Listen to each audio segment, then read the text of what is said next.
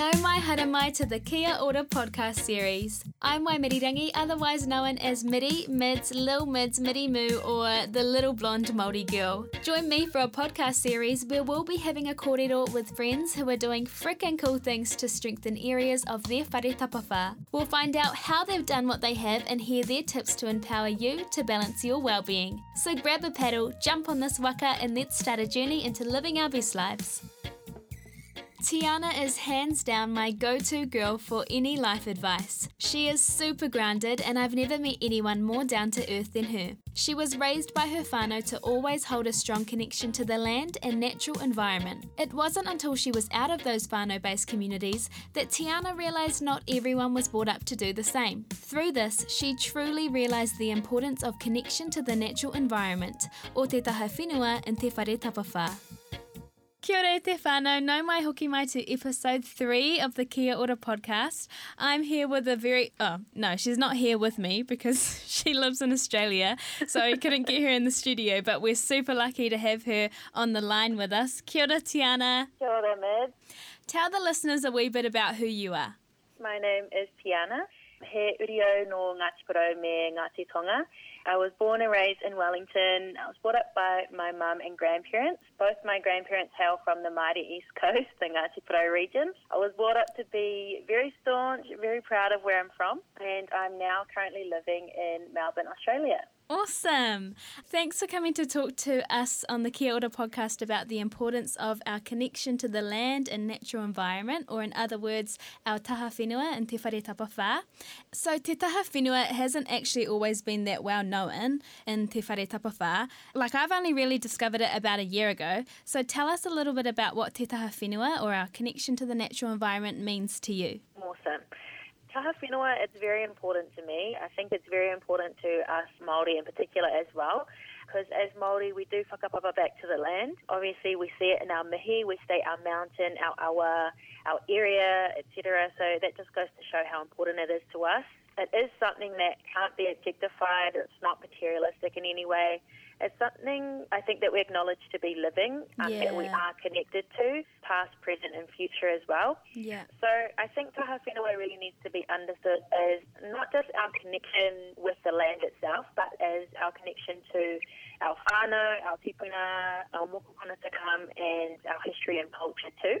Yeah, totally. It's more than just, like you said, it's more than just connection to the land. It's definitely connection to, everything, our whakapapa and our past, present and future. So how important do you think te taha whenua is just in general? I think taha whenua, it's especially important right now in the current global climate that we're in, with everything going on at the moment from Brazil, the Amazon rainforest, Himata, global warming in general, because taha whenua, it is linked with kaitiakitanga, which basically means guardianship of the land, so it's all about protecting the earth, living in harmony with the land as well. So just based off that definition alone, kaitiakitanga could, literally save the world.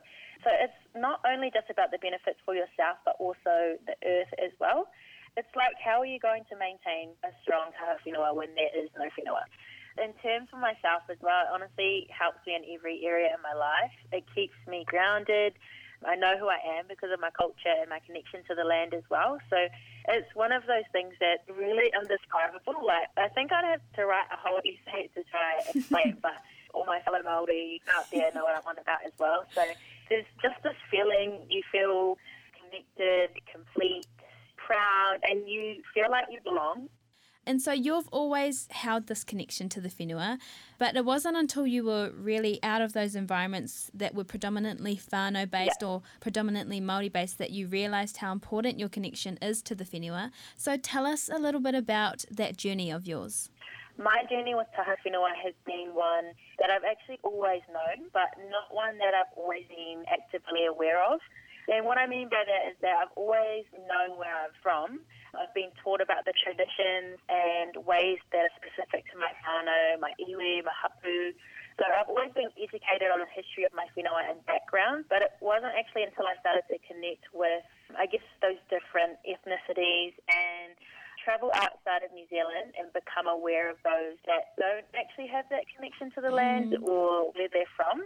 that I realised just how prevalent mine was, if that makes sense. Yeah. And I realised that I actually did have this connection, and I realised just how important it was to me, because before that it was just a way of being and just a part of who I was. And I think throughout that journey I just got to realise how important it was to me personally. Yeah, and it's really awesome that you realise that now and you're very aware of how important Te Taha Whenua is to you personally, especially because you're now living over in Australia, so you are physically disconnected from your whenua back here in Aotearoa. So how have you managed to navigate your taha whenua while being over there in Australia? Yes, being in Australia, it is really different here, even though we are very similar in a lot of ways and we're quite close to each other. But it is really different and you honestly feel it straight away. So I think being here has definitely really shown me the importance of taha whenua and the importance to know that connection and to know where you're from and your culture and your background as well. Because it really feels like Australia is kind of lacking that connection. And it kind of has this ripple effect that trickles down and has an effect on their overall culture as a country.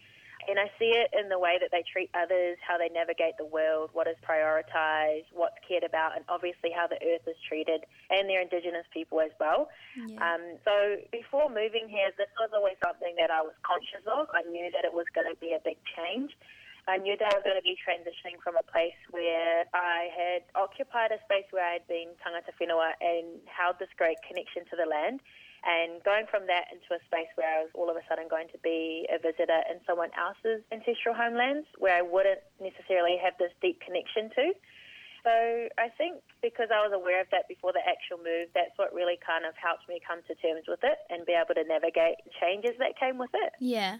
I think being aware, that is actually such a good tip, or it's really good advice for others who may be feeling like they're shifting into an environment or are in an environment where they've lost a sense of connection to anything really, not just whenua, but yeah, just being aware of the environment you're in is a really good starting point of trying to navigate your way through it.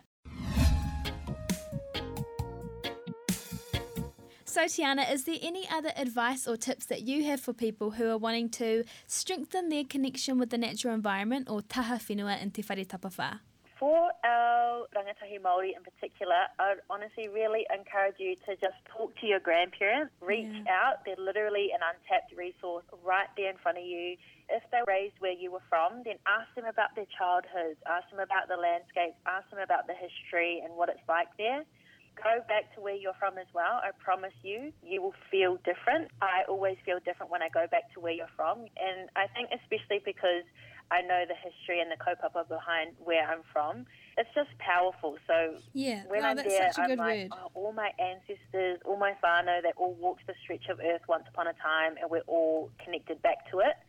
And if you don't have the means to do that, or you don't have any whānau that's accessible in the know, then just do your own research. Do your Googles, get amongst it, and I guarantee that learning about your history and your tipuna, it's going to empower you even more. It's going to strengthen your taha whenua. It's going to make you feel connected, and it's just naturally going to happen the more you learn. Awesome.